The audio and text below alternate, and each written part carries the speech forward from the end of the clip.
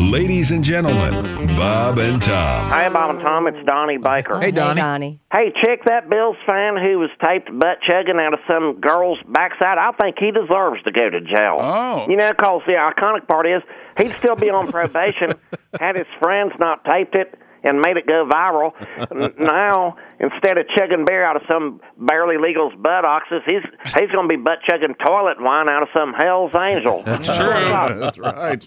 While all the others watch out for the guard, because apparently his probation officer has the internet on his smartphone, you dumbass. I'll say it right to his face. But otherwise, you got I swear to God. Bob and Tom in the morning and highlights all day long. The Bob and Tom Show, weekday mornings at 6 a.m. Eastern on Bob and Tom 24/7.